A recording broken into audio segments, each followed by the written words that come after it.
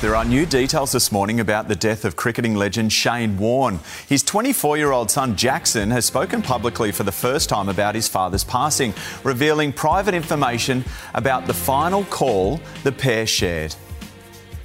The last phone call I had with him was him saying, "I'm so proud of you, I love you so much," and I know he wouldn't want me to be sad.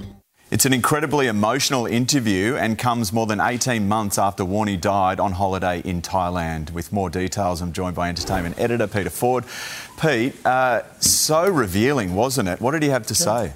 Well, he's an incredibly impressive young man and he's very articulate about it. He details the simplicity of a phone call, but a phone call that, of course, would devastate his life and those of his sisters and extended family. And that was the phone call to say that Shane was dead. So this is on the Ant Middleton podcast, which is called Head Game. It drops every Wednesday. But this week, having Jackson as a special guest is really a remarkable piece of audio. So I would recommend people go and have a listen to it.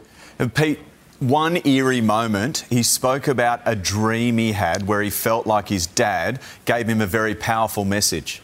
Yeah, he doesn't want this to become some kind of spooky thing, but he does indicate that he had a dream, and in that dream, he recalled all the things that his father had told him and basically said, "It's up to you now. You've got to step up. You've got to take charge." And that indeed is what he did. And the other thing that I think is quite remarkable in the podcast is he actually gives advice to younger people who've suffered some terrible trauma, as he has. And he says, don't go down that path of drugs and booze. Go the other way. Do something positive. Honour the person you've lost. And I think that is such a powerful message for him to be delivering. Yeah, that is good, isn't it? Why now? Why did he open up? And to Ant Middleton?